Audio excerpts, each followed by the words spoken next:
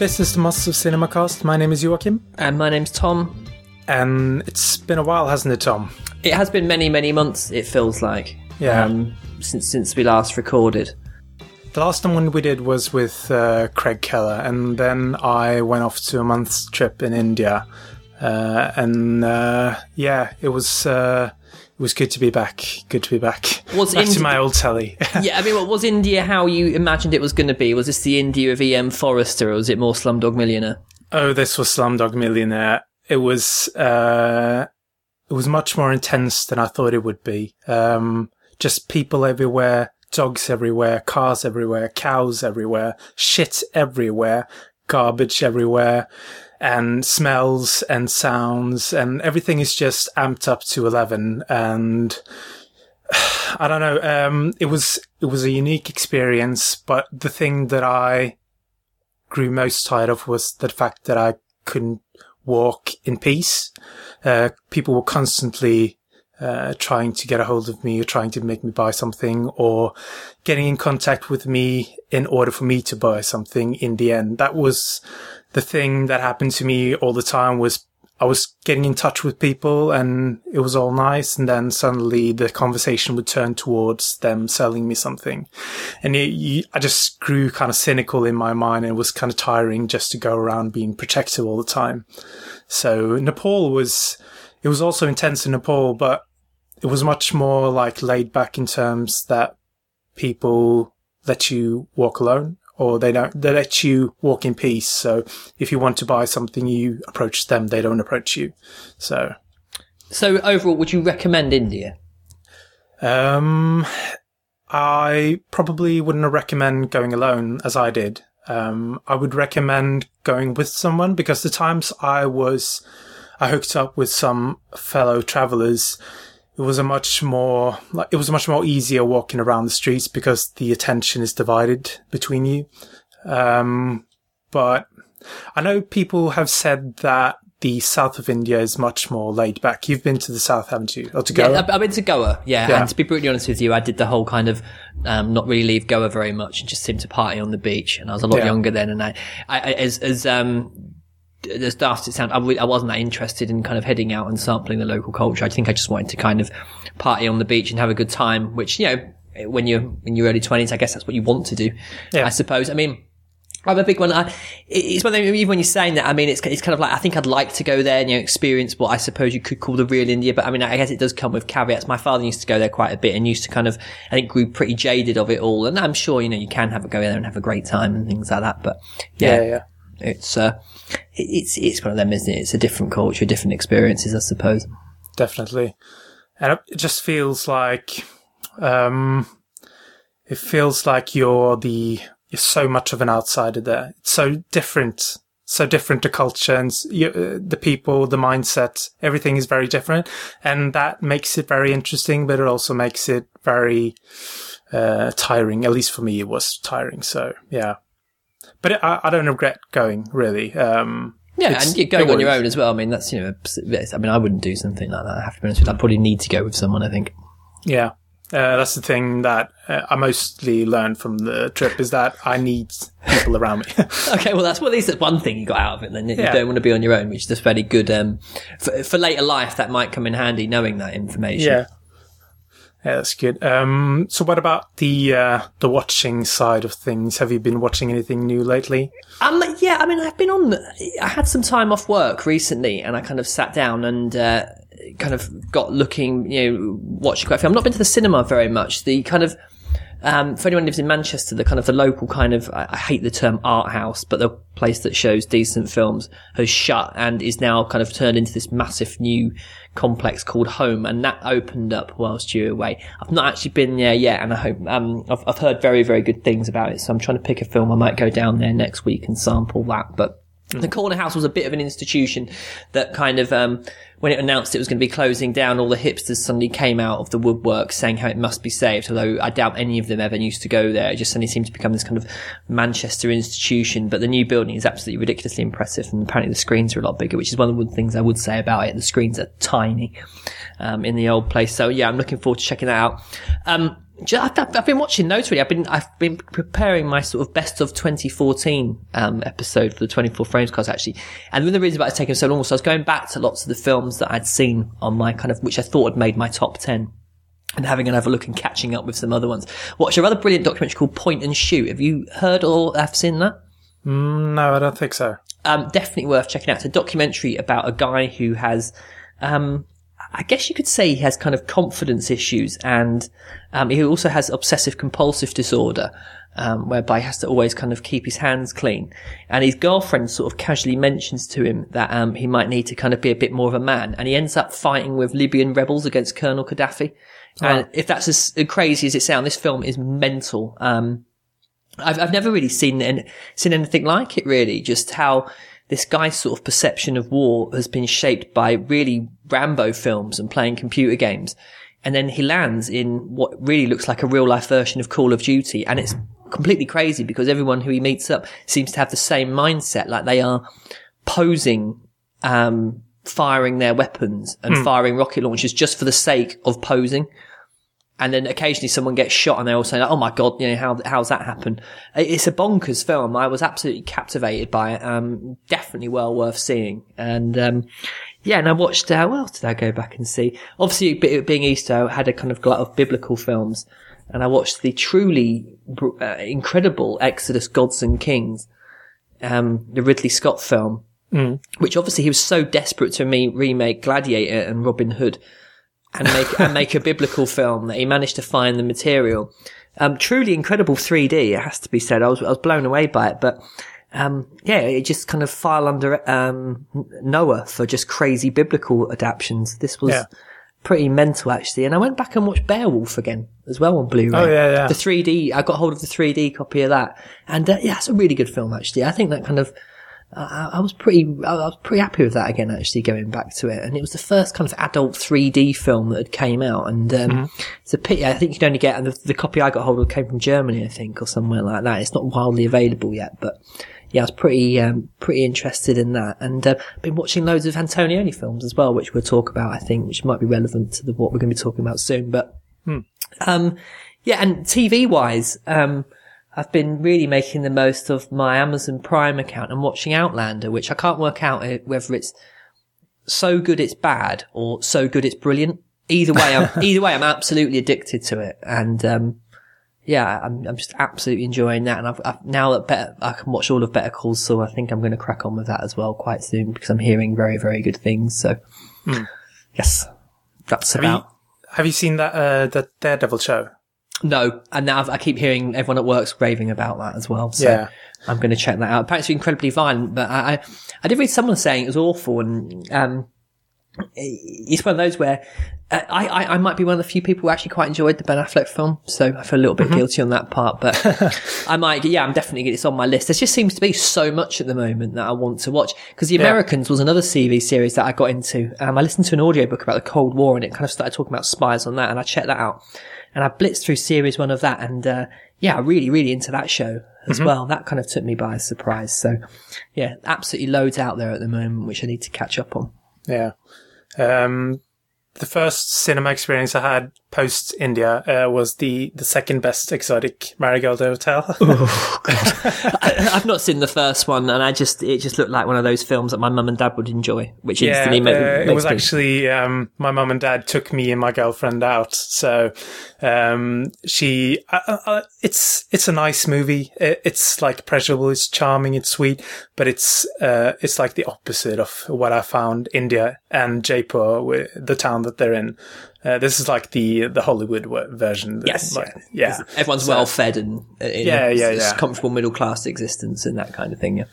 So, but I've also been catching up on screeners, watching The Offense, among other things, and that is such an amazing movie. Really, if that's the case, I might even watch it straight after we finish tonight. Yeah, it's so interesting and so complex psychologically, watching Connery's character battle with everything that he's going through. Yeah, really good. And speaking of your 2014 show, I watched Winter Sleep. Ooh, yeah. Which might be at least in my top 3. Yeah. Ooh, well, I suppose I can make a minor spoiler that it didn't make my top 10, much to my surprise. And as I talk about in that upcoming episode, this is the film where I have never seen so many people walk out of the cinema. Oh, wow.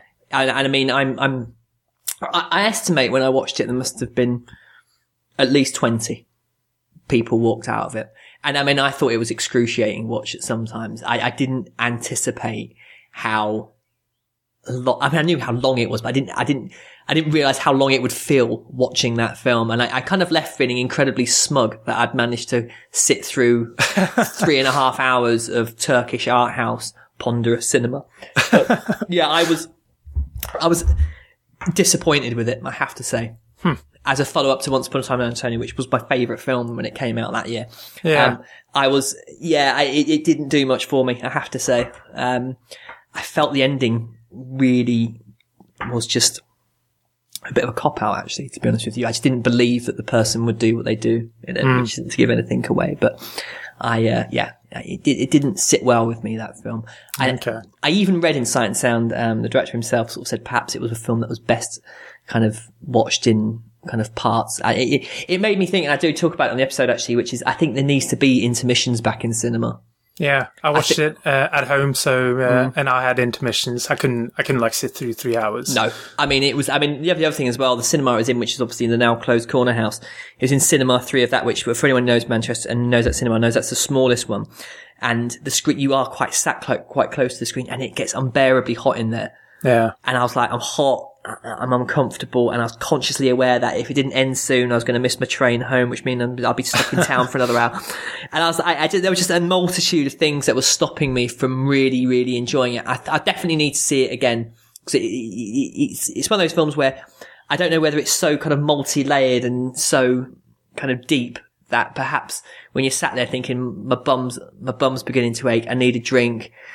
I'm going to miss my train. A multitude of those perhaps might kind of deflect your kind of attention away from it. But I'm going to go back to it. But just not in the comfort of my own house where I can say, right, intermission time, and just go and kind of, snap my back into place. I think it will, do. But, the other film actually I want to quickly mention was I watched Jean-Luc Godard's first 3D effort today, Goodbye to Language. And, yeah, I still hate Jean-Luc Godard. That was in 3D. And this is the thing. When I started watching it, I realized I hadn't actually selected the 3D option on it.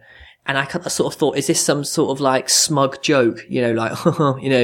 You bourgeois types thinking this is a 3D. I thought it was a joke at first. It was just some sort of, cause that's how I feel about his films. I always sort of feel like I'm being, I don't know, like it's just way too clever for me or something like that. And then I actually genuinely realised I didn't have the 3D option, so I went back and watched it. I still hated it, to be brutally honest with you. It was just a chore to sit through. The only good thing I can say about it's only 69 minutes. But God knows what everyone's raving about this. I just don't get it. I mean, help me out with my ignorance, people. Breathless, love it. There's a couple of others that I think, but the rest of it, it just loses me, I'm afraid to say. Yeah. I don't think I'm even going to bother trying. I know that is not the type of movie for me. And I'm not going to bother sitting through it just to say that I've seen it. Yeah. You're really not missing anything. And the other one I would talk about, everyone in Britain, sadly, because of our crappy libel laws, we're going to miss out on seeing Going Clear, Scientology, The Prison of Belief. I did get hold of it from channels of which I won't discuss publicly. But this was the document, the Alex Gibney film about Scientology. That's recently come out, and mildly disappointed with this as well, actually, I have to say. I didn't think it went quite deep enough. I thought there was nothing in there that I hadn't already heard before. And it wasn't very revelatory, I think, to me. No. But I'm a massive fan of Alex Gibney films anyway, but it's good. It's definitely worth watching. It's very interesting, but I was mildly disappointed with it, unfortunately. Okay, so that was a bit of a catch-up. Forgive us, listeners, if you're not really interested in non-MOC stuff. But The Hands Over the City, directed by Francesco Rosi. I haven't actually seen any Rosi films before this one. I know of the Moment of Truth, but I haven't seen it yet. I think there's a very good reason for that in the fact that his films are incredibly hard to get hold of. I've got Salvatore Giuliano, which is one of my favourite films, and I didn't actually realise until I was in FOP in Manchester the other day that it was actually available on Blu-ray for the princely sum of £7. So I was pretty delighted with that, and I picked it up and went back and watched it, and I owned the Criterion DVD of that anyway. And going back and watching that film, I absolutely loved it again. And The Moment of Truth, which is also out on Criterion, that's a brilliant film as well, it's about a young bullfighter. And, that really, really stuck out for me. It's one of my favourite Criterion releases of that year, actually, when it came out. But the rest, I think some of them are available in Region 1, but I actually tried to get hold of some, in preparation for this. And yeah, you just can't, you can't get them, or you can pay ridiculous sums to kind of get them imported over, which is a massive shame because I think he's a really great director, actually. I've, from what I've seen, the 3 films of his that I've seen, I know he's certainly someone who I want to watch a lot more of.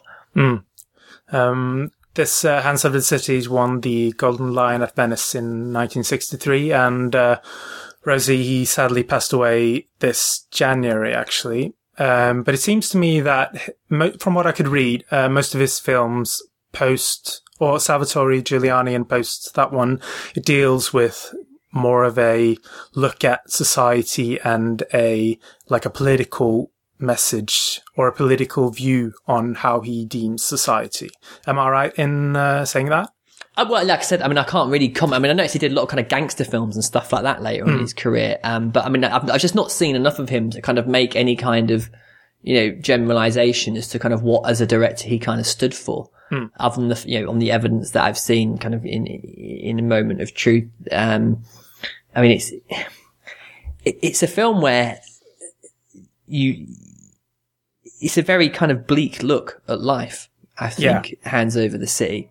It's a very, very cold film and a very, impersonal in terms that you don't really get under the skin of the people. No, there's not a central character. You can really sort of say, here's our main protagonist, or even like a hero figure, someone you can sort of sit there and say, yeah, this guy is the kind of the beating heart of this film. It's very much, I mean, one of the things that struck me about it actually was how loud this film is. Yeah. There just seems to be scene after scene of men bellowing at each other. And this kind of crazy kind of, and this is, make no fact, this is a film about men. Yeah. There are not many women in this film at all, and by God, if there are in it, they're not important at all. I can't really remember a single female. No, I remember one. I remember some women in the film. We'll talk about that in a bit. But yeah, it's a film where, because the first time I watched it, I was kind of I was waiting to find the person who was going to be the kind of the beating heart of this film, and we were going to kind of journey through it with them. And you don't get that really. No. At all. And there's this, I mean, the brilliant, Rod Steiger, at first I was kind of like, well, what's he doing in this film? Because Rod Steiger kind of reminds me, when I see him in films kind of in the 60s, he kind of reminds me of kind of how Sidney Pollack was in his later career. Because as soon as you see him, he's up to no good. And Sidney Pollack kind of had that, I mean, I was watching Eyes Wide Shut again the other day, and, these types of films. And as soon as I was like, what's Rod Steiger doing in there? He's obviously an American actor. I'm not sure is he speaking Italian or is it dubbed? I'm not entirely sure. He's dubbed, yeah. Yeah, I kind of thought that. But yeah, I was like, well, here's Rod Steiger. He's one of my favourite actors. And, he's just got this kind of permanent scowl on his face. And if you look at some of the scenes with him he's always kind of observing people, kind of stood behind them, kind of just cocking his head, kind of making these kind of facial expressions. You just think, this guy's an arsehole. And everyone in that film, even the nice people in this film, I don't really like that much. No. And it's such a physical performance from Rod Steiger, even though, or at least I could tell that this guy is being dubbed and he's not speaking Italian. You don't really need to even have the subtitles to understand what he's saying, because he's constantly showing through his body language the message of his words. And it's a real pleasure to watch him perform in the film, and he definitely takes charge of every scene he's in. I don't think I've seen many other films of him. At least I can't remember it. So I will definitely watch out for him in the future. Yeah, I mean, there's the thing about Rod Steiger in this film. He doesn't even seem that interested in what's actually going on in a scene. Sometimes there's a bit where he's in his office and they're kind of talking about kind of the plan going forward. And he's more interested in looking at pictures of himself. Yeah. And it's like, he goes, well, yeah, you haven't used a light on this. And it's like, and it's framed brilliantly because he's sat behind this desk and there's just this massive map of Naples in the background. Yeah. And it's kind of obviously he's kind of the lord of this domain. And and he's just kind of like, well, you haven't used a highlight in this camera. It makes me look like, he said, I think he even says like a gangster or something like that. Like Mussolini. That's it, yeah. And he makes that comment. Then he's like, everyone's like, oh, it's going to cost this. Oh, yeah, whatever. And he's just sort of strolling around. And it's hard not to, I mean, I guess we're sort of saying there's no one to like in this film, but I was kind of like laughing at the sheer kind of, just nastiness of this man. He's just and everywhere. I mean, when he's in the shot and it's an office, there's always a reminder that this city is his. Like, there's a model of the city there. Yeah. There's a map of the city. His office overlooks the city, and it's this kind of guy is just consumed by extracting as much money out of this place as he possibly can. Sod everyone else. He just wants. He's just going to extract cash and power from everyone. And once I kind of got over the facts, I suppose, when the first time I watched it, that this isn't a film about nice people. When I went back and watched it again, I enjoyed the film a lot more. Because I could kind of appreciate it for the kind of the superficial power grab of these characters. These aren't deep kind of people. They just want power and money. That's it. And they're going to screw everyone over. And from that perspective, I actually think it becomes a lot more enjoyable when you see it from that. Yeah, because the film, it deals with this, like, the corruption of modern politics, and it is really portraying and condemning it as a truly broken system that is beyond repair. And we follow this modern corrupt politician he's kind of estranged by everyone he considers close when things start to get tough. And it's really this every man for himself, but he's not really interested in looking at one character and studying that character, but he's looking at how that character behaves in relation to, like, the collective society, and portraying the society instead of the individual. And that doesn't mean that we get, like, both sides, but he's interested in portraying this the underbowels of, the bowels of the political system, and just how broken it really is. Yeah, it's a look at, reality, isn't it? It's not kind of interested in, I mean, we're not going to kind of get, like, there's no sort of melodrama in this film. There's no star-crossed lovers, there's no, even the scene where the women are coming and begging for understanding or something after the meeting is about 25 minutes in, and he's just giving out money, the mayor.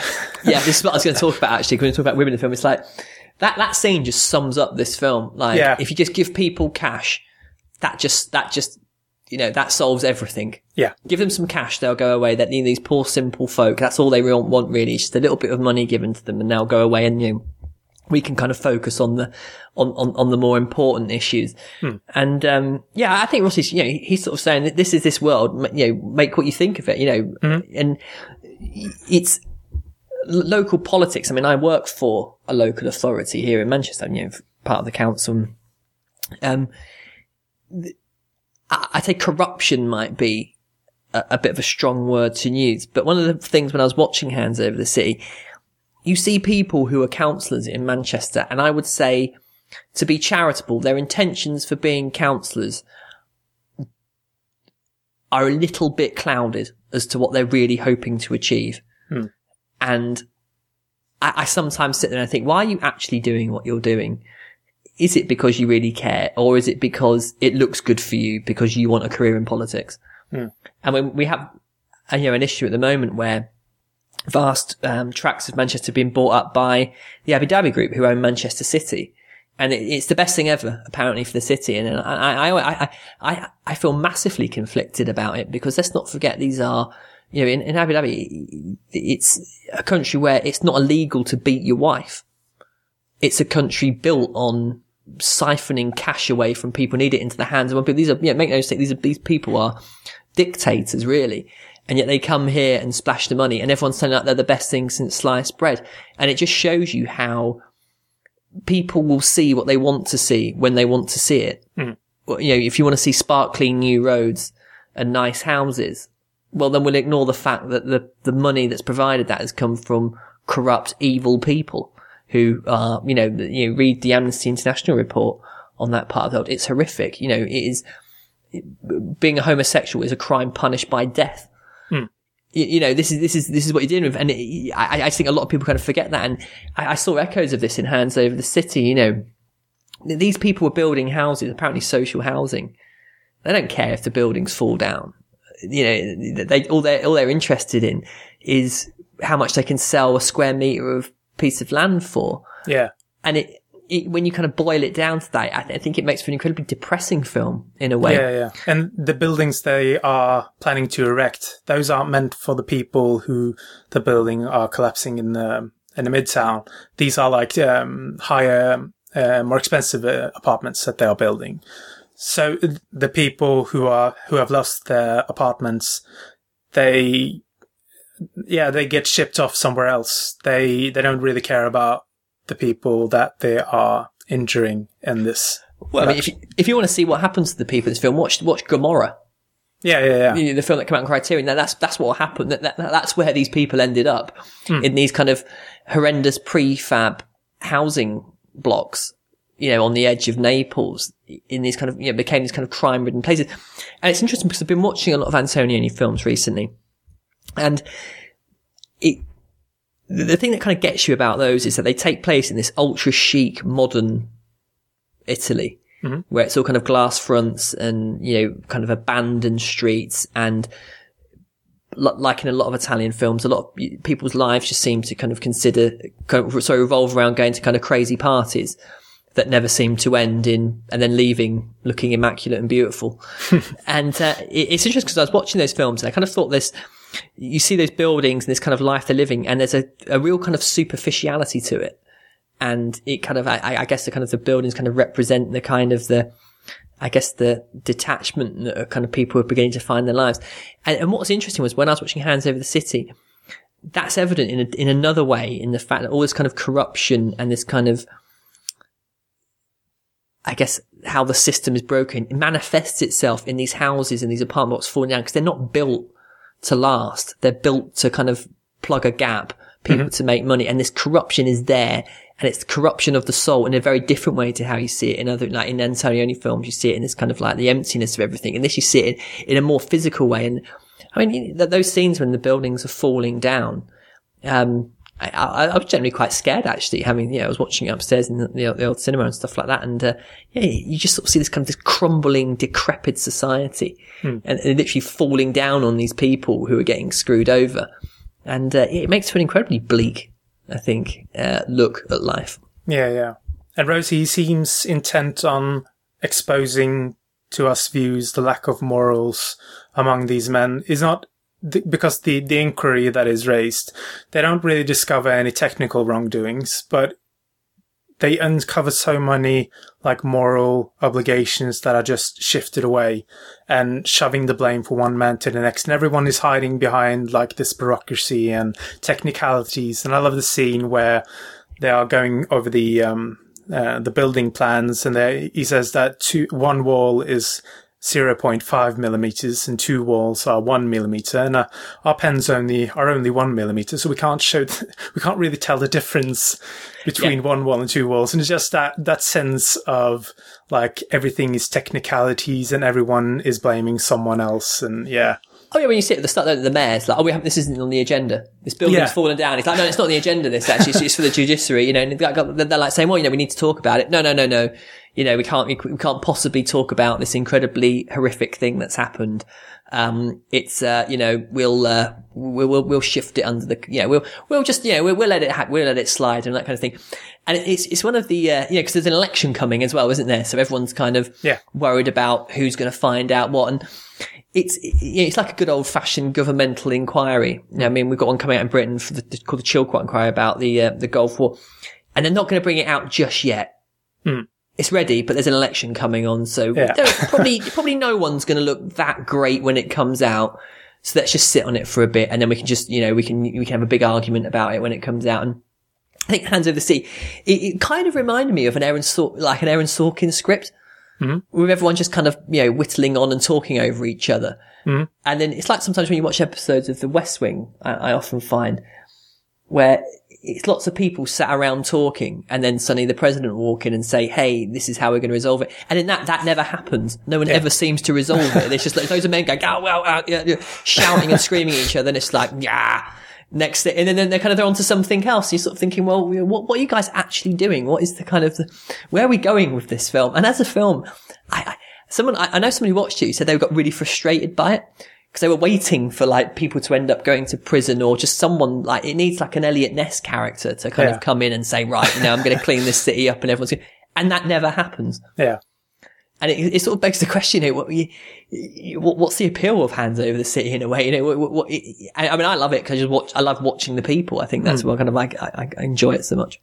It kind of reminded me of Peter Watkins films at times, where you have this sort of low-budget documentary feel to it, where large portions of the film, it feels like it's untouched or barely edited, like the scene from the communist rally. And he also uses real councilmen from the Naples, and it kind of diffuses the line between fiction and reality. And I think even in the end, he says that the characters and the plot of this film, that is fiction, but the setting and the context, that is reality. Yeah, on that point, do you think Rod Steiger's a bit of a distraction in a way? Yeah, I do. I really do feel that I can tell. Maybe that's due to the dubbing more than anything else. I can sort of see that his face isn't complying with the sounds that he's making. But just having a star like him in it. Yeah. For me, I didn't recognize Rod Steiger, so I didn't get dragged out. But when I found out that he was an American, it came to my mind that it's kind of weird why they didn't go for an Italian or go for someone that was less known. It's like when Brad Pitt turns up in 12 Years a Slave. Yeah, I was totally as soon as that happened, I was like, I think I let out an audible.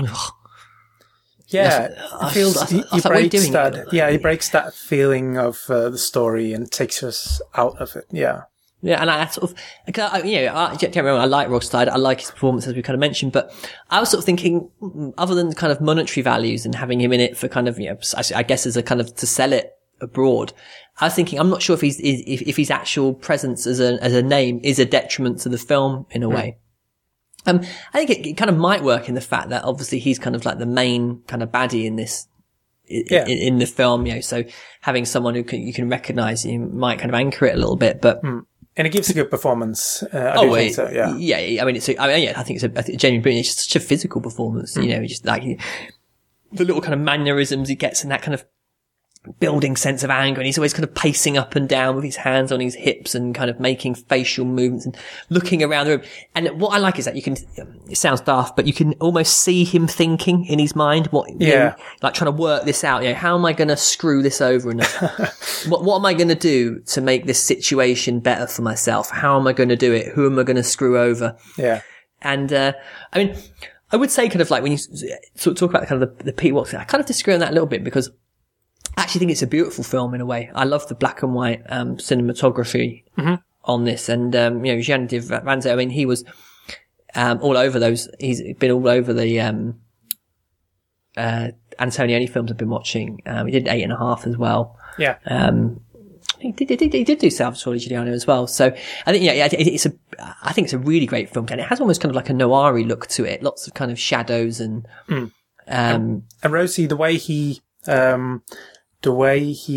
places the characters within a scene, there's a very it's very well planned. Every shot you can see that he's really choreographing the actors around so that they feel like they are populating the entire screen, and everyone has their place. And it doesn't feel like eye-catching. You just notice it when you're really paying attention to that sort of thing. Yeah, there's a scene where I think it's DeVita is talking to the Rod Steiger character in an apartment, and it kind of there's a reverse shot going on, and the DeVita kind of guy is kind of framed against this wall, And it's kind of like, I think it's in just the apartment in the living room or something like that. But it looks like it's completely swallowing him up. And you obviously kind of Steiger's kind of standing over the city in the background. And it just brilliantly kind of reinforces the relationship between them, which is Steiger has all the power and he's able to make people very small, even in a confined space. And yeah, like that kind of blocking, I mean, I love the way the kind of the camera goes from, like models of the city to the actual city to them standing over it. And it's making a very sort of, it's not being subtle, I suppose. It's sort of saying this is, in effect, this city is their model for them to do. They can, they can move the pieces around as much as they want. They are the lords of this domain and it is, for all intents and purposes, just their plaything. And I mean, like I say, it's not subtle, but the camera's kind of telling, his camera movements and his camera composition is telling you that without even having to kind of make it that explicitly clear, as it were. I feel like, on the one hand, I do really love the cynical, no bullshit approach that Rosie has, where he's really like showing his hand and showing his opinions, and there's no way to misinterpret what Rosie really thinks of society. But on the other hand, it has this sort of cold and personal feel to it, and that really does become a problem to me, especially after Natola, he's abandoned by his political friends and he starts pursuing the position of a commissioner. And the film is really like dialogue driven, as we've been talking about, with all this political backroom talk. And I suppose that I don't really have any investment in the outcome of all these talks, like the sneaky deals that are made behind the closed doors. I don't really care one way or the other, not at least in a personal way for the characters. I want the right party to lose, and justice to win and all that. But this is more, I feel like this film, for me at least, I would like to consider it that is more about Natola. I feel like he's the main guy for the film and we are kind of watching where he's going and what his future will be. And it kind of reminded me of like House of Cards. And you're watching this conniving, filthy politician wiggle his way to the White House. But in the House of Cards, I think that I feel like I'm more with the character. I better understand his goals and his ambitions and struggles. And here I feel like I'm a bit confused by all the intricacies of the plot and just a bit too impersonal for the politicians. It's a film where you have to keep up with it. Yeah. Certainly. And I like the kind of House of Cards analogy, actually, that you've made there, because, I found season 2 of that. I was really struggling to work out what was going on. And I think a lot of that has to do with I don't really understand American politics. It just seems complicated to say complicated. But in Hands Over the City, trying to work out what people's end goal is quite hard. And I sort of think almost that's the point in the fact that you can do as much as you can. You can try and really, kind of launch an inquiry and stuff like that. But at the end of the day, not a lot's really going to happen because you're going to put yourself in the firing line. And if you put yourself in the firing line, that means that you might kind of lose your grip on power. And you can see how it kind of get to the point where you think to yourself, well, if I kind of really sort of start kicking up a fuss and making a nuisance of myself, that's going to cause problems for my political career. So is it probably best that we just kind of, we all decide that perhaps things are best off staying as they were, or, kind of carrying on, as things is. And it's a tough one because it's a very, again, going back to the Antonioni thing. I mean, you watch one of those films and at the end of those, you don't really feel like anyone's had this kind of revelatory experience. I think a lot of the times they just sort of tend to end. Yeah. And sort of, you've just been there for the past 2 hours with these people, which isn't to say I don't enjoy it. I really do. I think that's trying to kind of go through them and understand them. And that's where the kind of the enjoyment comes from. And with Hands Over the City, it all feels like, I'm going to use the term anticlimactic, not in a bad way, but it doesn't have the moment of euphoria or that kind of bit where someone says, you're going to prison, or we've changed this. And, I mean, one of the things one of the characters says about the land that they're building on, it's like Swiss cheese. It's used this, it's used it. And you want that guy to get you want someone from the government to come down and say, look, we know what you're up to, or you want something to happen. And that never happens. There's lots of build up, and there's lots of kind of, I suppose, what you interpret as being threads to the plot, where in a normal film that you would get those comeuppance coming. In this, you don't have any of that. And I think in that respect, perhaps, because of the way we're used to watching films, the way we're consuming them, films are all plot, aren't they? Yeah. I mean, they're all, about, if someone says something in a film, there's a pretty good chance the reason they're saying it is because something's going to happen. It's going to have meaning. And in this, it's just lots of conversations and people talking. And it doesn't really seem to have the kind of the resolution that perhaps we're used to. Just from on the diet of films that we watch. And I think once you tune into that, I think you can kind of see this is a film about nuance and about tone and about people in a certain part of the world doing a certain thing. And once you kind of tune into that, I think that it does become a little bit more rewarding. Mm-hmm. And I really do love that final shot with De Vita. He's like making this grand statement, and he's like talking to everyone and telling them that, telling everyone about the corruption in society and how this cannot stand. And the camera just slowly pulls back and reveals that he's just one guy being drowned out by this mass of people inside the courtroom, or the room that they're in. And I love that it doesn't, he makes a statement, but you feel that this isn't really going to change anything. And we get that in the final scene where things are going ahead. Yeah. And where are we? We're back right where we were at the start of the film. That we're talking about the useless land, that's, the crappy land that everyone, and all that's happened over the course of this film is that everyone who said they were going to make a load of money is going to make a load of money. Yeah. And, and it's all right with that. And, it's, you sort of sit there and you think, oh. And like I said, I think watching Gomorrah would be a really good kind of double bill to find out what went on with Naples after this. But going back to kind of the council chamber scenes, I love those scenes. Just because the manicness of them, and the kind of this is how like local politics, and it's just these men, these really kind of like striking guys just bellowing at each other. Mm-hmm. And it's like when you watch the stock exchange trying to work out what's going on. God knows how anyone makes any money. And they're just shouting, the various, that brilliant scene where all those guys put their hands up in the air, and it's just manic brilliance, I think. And, I can personally attest to the fact local politics is not interesting. This film makes local politics interesting somehow, just by virtue of the fact of the kind of the cacophony of noise here. And I had to turn it down a couple of times. I was like, just stop bellowing everyone, but that again, that's how, that's the, very deliberately that's what it's saying. Like, this is the world they live in. It's just men shouting at each other. I watched the original House of Cards, and the council chambers, those scenes kind of reminded me of the House of Cards, the original one, where there is a sort of shouting in British courtroom, or British council rooms as well, but they're perhaps more gentlemen shouting.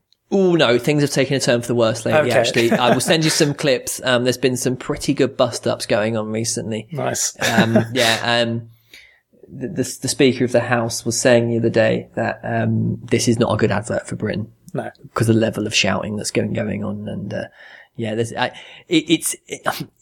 it's amusing, but you also look at these people thinking they run our country, and it is quite depressing in a way that you're watching people literally can't behave themselves. Yeah, literally at one stage the other day, someone was told to do some yoga to calm down because it was getting so irate with something. And you sort of watch it thinking, oh my God.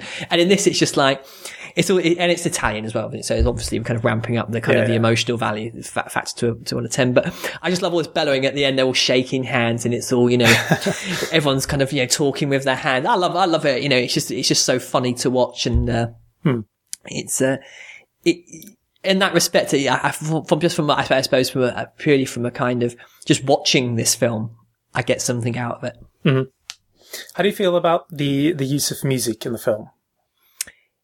Or the lack of music at times? I found the score a little bit kind of like, whoa, where's that come from? Yeah. It was a bit overpowering perhaps, but it's just kind of it's hammering the point home that this is bad. You know, this is not good. And this is, you know, things are bleak here, folks. And it's like, dun, dun, dun, and you're like kind of, it's like, I know, you know, but it's kind of comedic in a way to me because it is that kind of like, dun, dun, dun, you know, and you're like, oh my God, yeah, I know. I mean, I watched The Sweet Smell of Success again the other day. And I love the music in that because it just kind of really reinforces the sleaziness of it all. And it's and there's that brilliant scene where he says, I love this dirty town or something like that. Yeah. But in this, it's like, these people are bad. And here's a musical cue just to remind you that these people are bad. And perhaps I like it for that reason alone. But I do really enjoy the intro and the credit sequence at the beginning. You just get the feeling that this city, there's nothing good going on here. But the scene that really, where it didn't work for me at all was the scene where Steiger, he's alone in his office and he's just been told that the party will not back him for the mayor position or something, that he's being put on the bill. And the score, he's going through like some real personal struggles walking around his office at night, and there's some really beautiful cinematography where he's standing in front of the map and you have the city behind them, and but then the score just goes haywire and removes any kind of subtlety in the scene for me, and it's a bit too edgy for that kind of film for me. Yeah, I know what you mean. I guess, I mean, I think it comes back to the fact that I don't think this film is trying to be subtle. No. I think it's really trying to sort of, you know, it's a bit like, when I watched Interstellar again the other day. And by God, I love that soundtrack to that film. Yeah. It's one of my favorite albums, I think, of recent years. But I was thinking when I was watching it, like, I was almost expecting like a caption to come up and say, right, this score now is telling you to cry. You know, be all in awe. You know, it's only when I filmed myself, I became really conscious of it. And it's great music, obviously, but I thought, oh God, is this a bit too much? I don't know. And with Hands Over the City, I sort of thought it was kind of like, yeah, I get your point. You know, I see what you're saying. But again, I was a bit sort of like, oh, I'm a bit kind of taken out of it. Yeah. But then again, I mean, you know, like we say, that's, you know, Ross has made the decision to use that. I mean, he'd be in complete control. He knows what he's doing, you know. If he wants you to literally feel, you know, the ground shaking at how bad these people are, that's what's going to happen, you know. Yeah. Anything else you want to discuss? Not that I can think of, to be honest with you. The one character I really did enjoy was the DeVita character. Yeah. The actor playing him he's really good, in my eyes. And he almost outplays Steiger at times. Yeah, and it's a big, you know, you've got someone like, when you do have kind of like a major Hollywood star, the fact that we even, you know, that you can kind of comment on an individual performance like that, you know, it is quite interesting. I mean, his one film as well. Okay. I didn't know that. I can't remember his surname, but yeah, this was it. So, when I'm watching this film, I watched it a couple of times now, when my eyes keep wandering to this DeVita character just when they are sitting like 8 to 9 people in the room, and he's constantly doing like interesting things, and his performance is really subtle at times and really good. Yeah, and I think that kind of comes to the fact that, by even virtually saying that, you know, just interesting faces. And that's the thing about this film. I think people have interesting faces. They look kind of very expressive. Mm-hmm. And that's how you kind of, I suppose it's kind of the way into it, and why you kind of, just from an aesthetic point of view, I just love watching this film. Yeah. And I would just want to say sort of just one thing about this Blu-ray that's come out on Master Cinema. It's very easy, I think, to perhaps, you know, going back to Interstellar, to watch that and say, oh my God, it just looks and sounds amazing, which it does on Blu-ray. But by God, this film really blew me away on Blu-ray. It's such a good transfer. I think it could be one of their best, actually. Yeah, I would agree. In terms of quality. I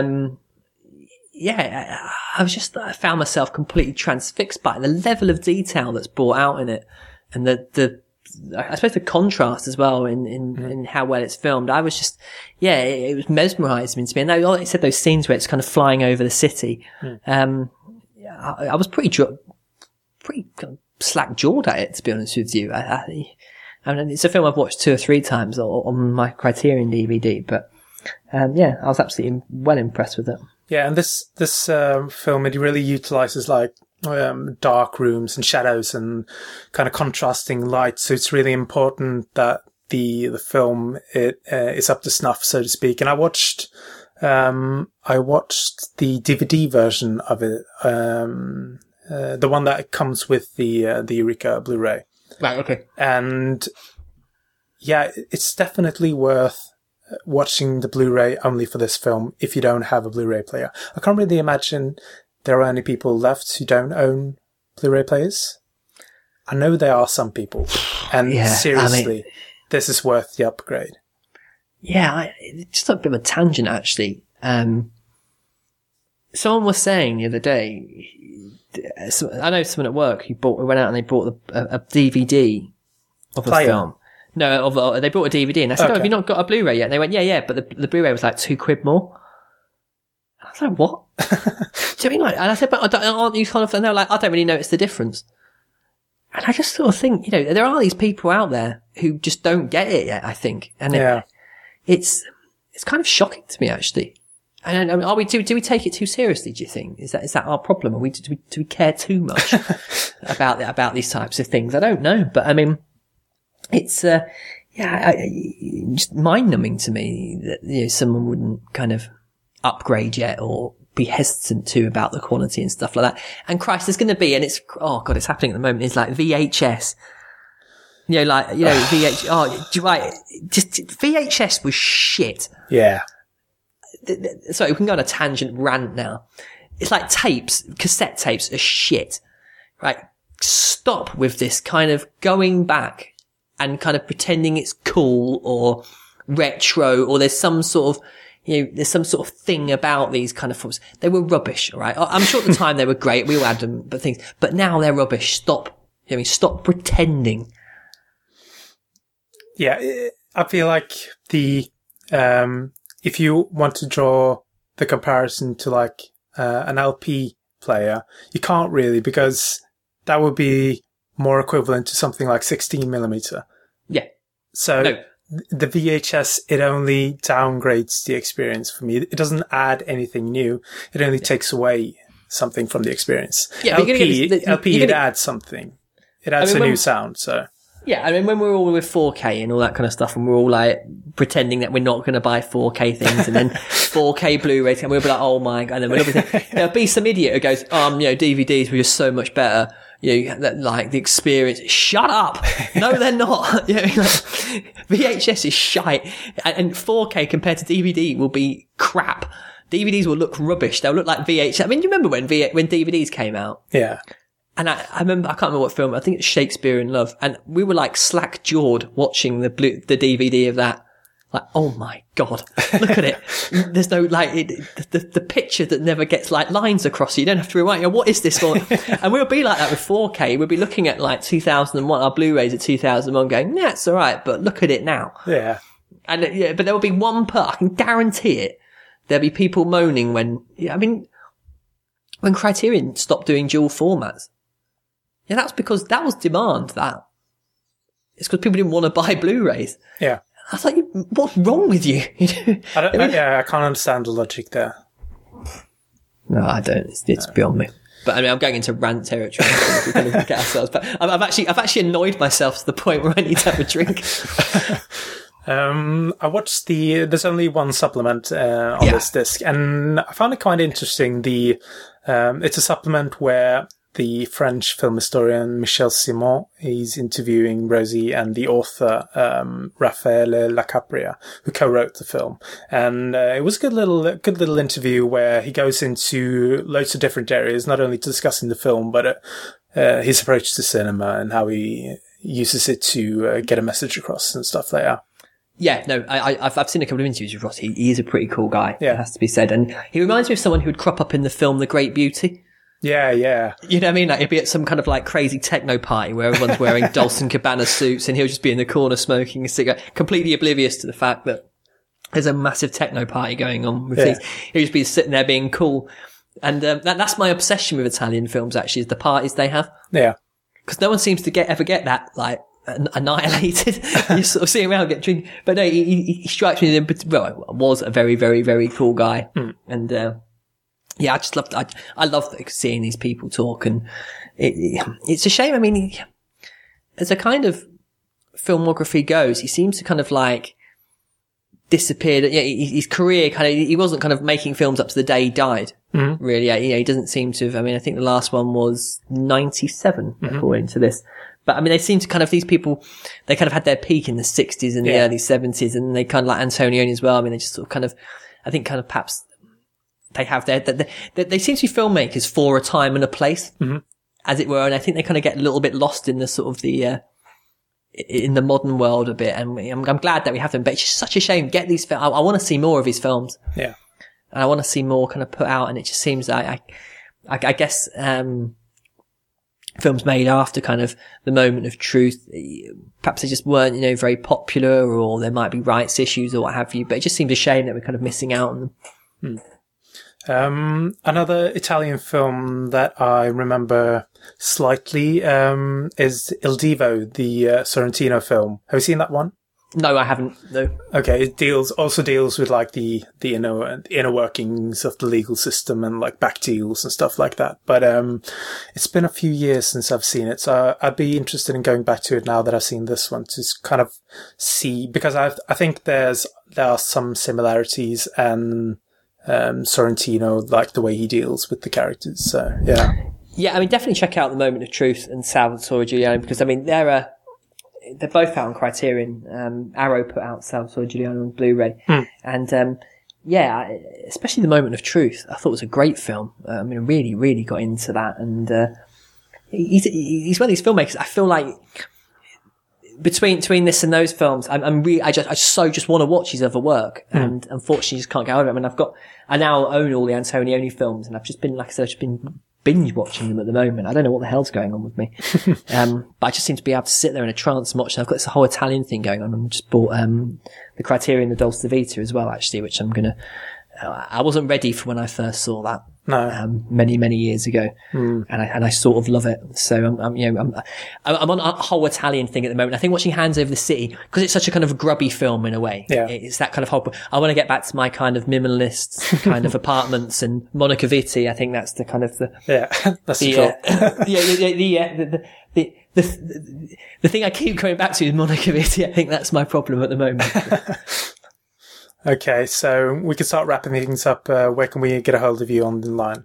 24framescast.blogspot.com. It is definitely coming back, folks. Thank you all for your emails. I've been getting hassled, which is good. And I say that in a really good way. I've been getting hassled to put more out. And I really am, working at the moment. But, just be patient, folks. There's more in the pipeline. You can find me on Twitter at 24framescast.